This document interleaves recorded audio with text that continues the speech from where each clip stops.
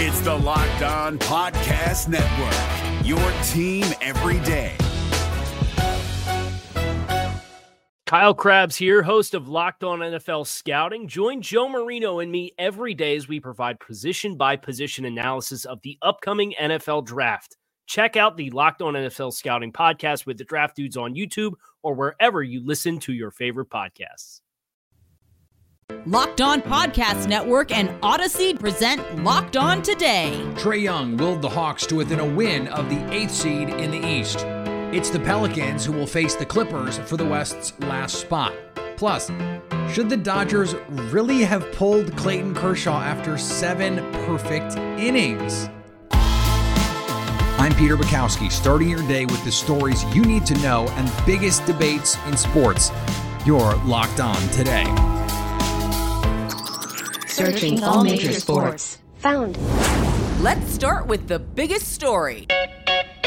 The Atlanta Hawks, they smoked the Charlotte Hornets 132-103 in a game where Trae Young, for most of the game, was not what we expect from Trae Young.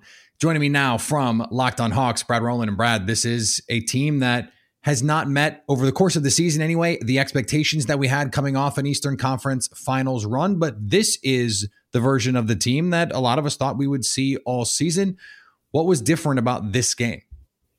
Yeah, I think a lot of it was matchup related. You know, the Hawks are facing a Hornets team that, if we're being honest, is pretty bad defensively at certain points, and that was pretty evident in this matchup. But really, the Hawks being able to overcome not necessarily a bad game from Trae Young, but a bad shooting game from Trae Young at the very least, and being able to get lots of balance elsewhere has been nice for them. And then defensively, as they said, all of them to a man after the game, they were really impressed with their defense in this one. I think I definitely agree. If you look at the numbers, the defensive performance was actually more impressive, arguably, than the offense because of the opponent they were playing. Because Charlotte's really good on offense, and that was not the case in this game.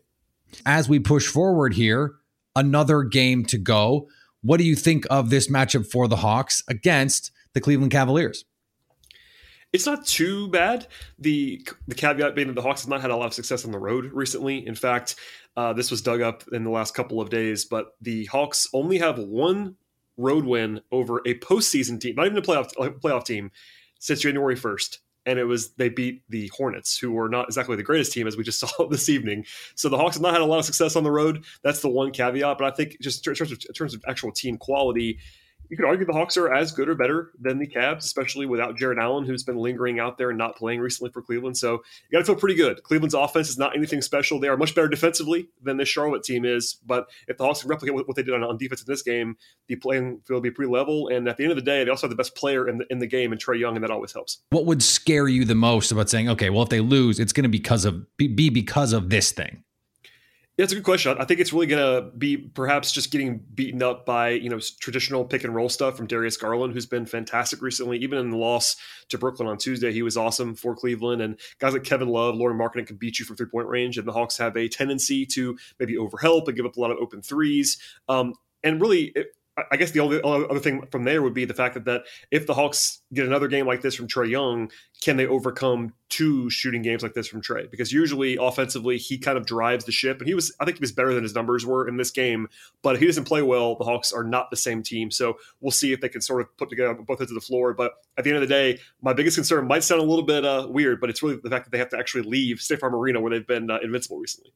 Which team do you think could give Miami a tougher 7-game series? I think the Hawks, to be honest, and not just because I cover them. I think the Hawks are the more dynamic team. I think we saw last year what they're capable of. Not to say that they're going to make the same run again, but this is a very similar roster that pulled at least one significant upset last year against Philadelphia. You can argue about whether the win over the Knicks was an upset, but this is a team that has experience pulling off that kind of upset. And really, the Hawks' offense is the best unit on either side. I think the Cavs have been awesome defensively this year, but without Jarrett Allen, they're a lot more human on that end of the floor. And the Hawks are number 2 in the league in offense. So if you're looking for a team that can sort of put it together 4 times out of 7 on offense, that would probably be my best bet there. I think Miami will be favored in this series no matter what, but the Hawks have a better chance in my mind. Thanks for making Locked On Today your first listen. Coming up, the Pelicans are a win away from the actual playoffs. Now they just have to beat the Clippers. Here's what to look for on BetOnline, your number one spot for all your gambling needs. There are a few NBA playoff series lines to keep an eye on. The favorite outcome of the Warriors-Nuggets series is Golden State to win in 7. BetOnline has those odds at plus 310, of course. You could take the long shot option and bet on Denver to sweep, which is currently 25-1. BetOnline also likes the Bucks in 5 over the Bulls, a gentleman's sweep. Milwaukee winning the series 4-1 is plus 185. Right now, the longest odds, a Bulls sweep, 100-1. Yep, that seems right. And the Sixers over the Raptors in 7, says BetOnline. Odds on that outcome, plus 340, while Toronto sweeping the series has the longest odds at 22-1. BetOnline, where the game starts. Now, here's what you need to be locked on today. I was told one thing, and they completely did another. That was Baker Mayfield on a podcast Wednesday. Mayfield said he felt 100% disrespected when the Cleveland Browns traded for Deshaun Watson, effectively ending Mayfield's tenure as their starting quarterback. He said, "I really, truly, honestly have no regrets of my time in Cleveland, of what I tried to give to that place. True Clevelanders and true Browns fans know that." He has voiced a hope that he ends up with the Seattle Seahawks, but he followed up with, "Even then, no idea." At almost $19 million this season, Mayfield is a pricey gamble at the game's most important position. Golden State Warriors superstar Stephen Curry participated in a team practice Wednesday for the first time since straining his left foot on March 16th. His head coach Steve Kerr said he felt good. Now we've got to see how he feels tomorrow, and we'll evaluate tomorrow. The Warriors are scheduled to scrimmage Thursday, and Curry is expected to participate. This is a crucial step for Curry. As Kerr said, it would be irresponsible to have him play in a game before scrimmaging. The Guardians scored their fewest runs in the last 4 games, but they still scored 7 and beat the Reds. Cleveland Guardians get another win. Only 7 runs in this one, so a bit of a poor offensive effort compared to where it's been lately. I kid. Stephen Kwan has returned to being a mere mortal after what one could arguably say is literally the greatest debut a player has ever had. I mean, based on those first 5 games, he had already accrued a WAR of 0.6. That means he's like 0.4 away from tying Greg Allen as the 4th best outfielder the Guardians have drafted and developed since the year 2000. That's how strong his debut was in 5 games. Guardians win 7-3. Tristan McKenzie is fantastic in this one. Eli Morgan comes in and piggybacks. They combine for 7 innings, so Morgan gets the win. Guardians shut down Cincinnati. They've now won 4 in a row after those first 2 games. I believe Owen Miller leads the team in extra base hits. He had 5 doubles coming into the game. He had 2 home runs. Jose Ramirez had his 3rd home run of the year, 2nd home run of the year in this one. Either way, Guardians are going streaking. And the Mets bounce back after a poor showing in Game 1 to take 2 of 3 from the Phils. How about your first place New York Mets? Huge series victory against the Philadelphia Phillies. 2 series down, 2 series victories, and it was Max Scherzer that helped seal the deal for this Mets team. He did not have his best stuff. He really did have to labor through that first inning, walked 3 batters, yet did not allow a run. That is damn near impossible to do. That is the measure of a great pitcher. When you have your C- stuff, can you find a way? Scherzer did that. He got through that top of the Phillies lineup 3 times for this team, which is all they needed. Even with some shaky pitching out of the bullpen, the Mets piled a ton of runs in this game. Pete Alonso being the biggest contributor, driving in 5. You had 9 runs scored by this Mets team, and that was more than enough to get through this game, even with some, bad contributions from some guys in that bullpen, like Sean Reed-Foley and Joely Rodriguez. The Mets were able to withstand that. They got the big outs from their big-time relievers when they needed it, with Seth Lugo and Edwin Diaz, and they ultimately walk away, again, with that series victory. They can head into their off day feeling really good about themselves. Here is another story you need to know. The New Orleans Pelicans, without Zion Williamson, though he was 360 dunking all over your timeline, no doubt, they get a win over the San Antonio Spurs, 113-103, thanks to 27 first-half points from CJ McCollum, who came over in that trade this season. Joining me now from Locked On Pelicans, it's Jake Madison. Jake, what has changed about this team that now has them on the precipice of the postseason? Yeah, it's been an up and down season for New Orleans, but one that's really started to peak, say, in February, especially after that trade for CJ McCollum. This was a team that early on in the year was really trying to wait to see if Zion was going to come back, if he was going to be kind of like Gandalf on the fifth day, riding in to kind of like save everything, to get a really nerdy reference in there. I love it. And once they realized that wasn't going to happen, they started to kind of change the way they approach things and kind of play their own game. You really started to see Brandon Ingram come into his own as not just a scorer, but a guy that could dish out 10 assists on any given night. And then after the trade deadline, you added CJ McCollum, the veteran guard presence that they absolutely needed. And since February, this is a team that's ranked 7th in offense, 8th in defense. So they really started to peak at the end of the year. And then you factor in some really good drafting. Trae Murphy, the 17th overall pick, has played a key role this season. More importantly than that, second round pick Herb Jones, who maybe should make an all defensive team based on what we saw from him in this game, has been a key part. He's been starting since the second game of the season. All of those guys kind of punching above their weight, really contributing. He's really led this team to playing their best basketball of the season. And you saw it in the win over the San Antonio Spurs in the play-in tournament game. So when we now look at this Clippers matchup, they have to play to get into that 8th seed to face the mighty Suns, a team that no one really wants to play. We can deal with that part of it if and when they win. Where do you think the Pelicans can carry over from this game into that game against the Clippers?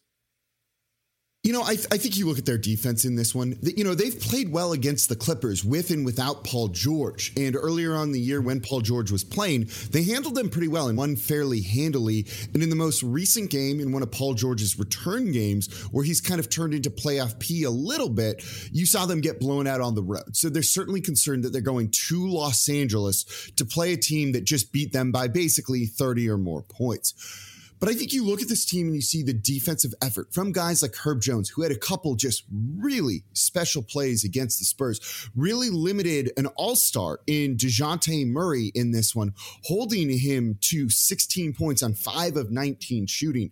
You get that guy on Paul George, the Pelicans are going to have a chance if he gets the steals and the blocks that he's gotten all season. You've undrafted Jose Alvarado in there, kind of making some of those plays and sneaky plays at times, as he's known for. If they can get some of the defensive stops and limit a Clippers barrage from 3, they're going to have a fighter's chance. I don't want to say that they're going to win, but it can at least be a close game going into the fourth quarter. And at that point, you look to your stars. You mentioned it. CJ McCollum with 27 first half points. Brandon Ingram in this one finished with 27 himself, really being a killer from mid-range in the second half. They're at least going to feel good about their chances going into this matchup, all things considered. Coming up, why didn't the Dodgers leave Clayton Kershaw in to finish off his perfect game? This Locked On podcast is brought to you by Home Chef. Now that the novelty of the new year has dwindled down, how are your resolutions coming? One of mine was to order less takeout, cook more at home, but I'll be honest, I haven't been consistent. That is until I found Home Chef. Home Chef provides fresh ingredients and chef-designed recipes conveniently delivered to your doorstep to simplify the cooking experience and without robbing you of the joy of putting a dish together yourself. I'm pescatarian and they cater to a variety of dietary needs. I had this super refreshing ginger sesame salmon, a beautiful trout dish, and a super comforting shrimp and vegetable orzo dish, all of which took me less than 30 minutes to put together. For a limited time right now, Home Chef is offering all of our listeners 18 free meals plus free shipping on your first box and free dessert for life at homechef.com/lockedon. That's homechef.com/lockedon for 18 free meals and free dessert for life. Homechef.com/lockedon. Must be an active subscriber to receive free dessert. Today's episode is brought to you by Built Bar. Built Bar is the best tasting protein bar ever. It's the protein bar that tastes like a candy bar. And if you haven't tried the puffs, you are missing out. In fact, as soon as I'm done explaining this to you, I need to go buy some more because I'm actually out. It's the worst. I'm out of Built Bars. That's the only thing about Built Bars is eventually you run out of them and you have to order more. They are delicious and they are great for you. Packed with protein, fiber, but low in net carbs, low in sugar.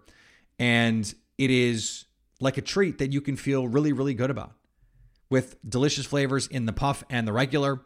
They also have had these crisp flavors, crunch flavors, where you've got different centers. They cycle through, and they keep finding ways to come up with interesting things to put in these. I don't understand how they do it, but they taste amazing and are good for you. Go to Built.com and use promo code LOCK15 to get 15% off your order.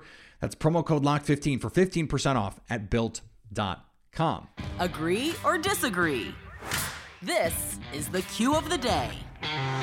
One of the biggest stories in the early baseball season. Clayton Kershaw goes 7 innings. This story is not about what happened. It's about what didn't happen. After 7 innings of perfect baseball, he was perfect through 7.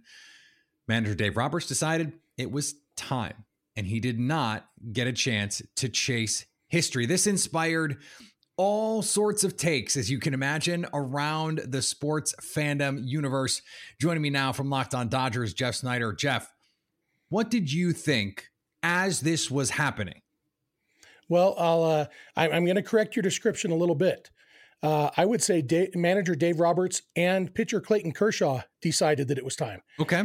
They huddled up in the dugout after the 6th inning. They had a conversation, and after the game, we found out that what that conversation was Kershaw said he felt good getting to 80 or 85 pitches. They agreed that a complete game was not in the cards for a guy in his first start of the season after a shortened spring training, coming off a season that ended in injury and in 36-degree weather. The two of them agreed together that a complete game wasn't in the cards. And so they said, let's go one more inning and call it a day. And you could see by the look on Kershaw's face in the dugout as he enjoyed the Dodgers hitting back-to-back home runs in the top of the 8th inning. Like, Kershaw was happier than I've seen him in a long time. That was not the face of someone who was upset about missing out on his chance at history. In fact, after the game, the thing that he said he was most bummed about was he would love for Austin Barnes to get a chance to catch a no-hitter. And so he said, hopefully we'll get that chance again. But he didn't seem to care at all about the personal accomplishment. And for me, in my mind, I thought at the time, I still think after, hours of reflection, I think it was absolutely, undeniably the absolute right call that Dave Roberts and Clayton Kershaw made together. It is worth saying the last couple of seasons, especially last season, we saw some no-hitters early in the year. We saw pitchers go the distance with these no-hitters, but I totally understand your point. It is his first start of the season. So this is different. You're saying this is context, not culture. Absolutely. This was a pitcher coming off injury, didn't pick up a ball until January. So his spring training was shortened anyway. He wasn't built up, and it would have been a terrible idea. The reason that you have a process, the reason that you go into a game saying, okay, Kersh, today you're throwing 80 to 85 pitches, because that's what you're ready for. And to throw away that plan for a chance to throw a perfect game, which wasn't likely to happen. As Kershaw also said after the game, his slider kind of sucked the last 2 innings he pitched. He felt a little bit lucky to have gotten through 7, and so he wasn't going to finish the perfect game. Even if he had thrown a complete game, it was unlikely that it would be a perfect game. He already has 3 Cy Young Awards and a no-hitter and a World Series title. He doesn't need to do anything to pad his stats. And this was the ultimate team move of recognizing his goal is to stay healthy, and throwing 30 more pitches than he had planned on in his first start of the season is not the recipe for a guy who has spent time on the injured list the last 5 years to stay healthy. And finally, Alyssa Nakken made Major League history as the first woman to coach on the field in a regular season game Tuesday night. She filled in at first base for the ejected Antoine Richardson for the Giants in a 13-2 win over the San Diego Padres. I think we're all inspirations doing everything that we do on a day-to-day basis, and I think, yes, this carries a little bit more weight because of the visibility. Obviously, there's a historical nature to it, she said. But again, this is my job. Thanks for making Locked On Today your first listen. For your second listen, download Locked On Bets, all the gambling advice you need in about 20 minutes. Coming up Friday, we look ahead to the NBA playoff field. So at least until tomorrow, stay locked on today. Hey, Prime members, you can listen to this Locked On podcast ad-free on Amazon Music. Download the Amazon Music app today.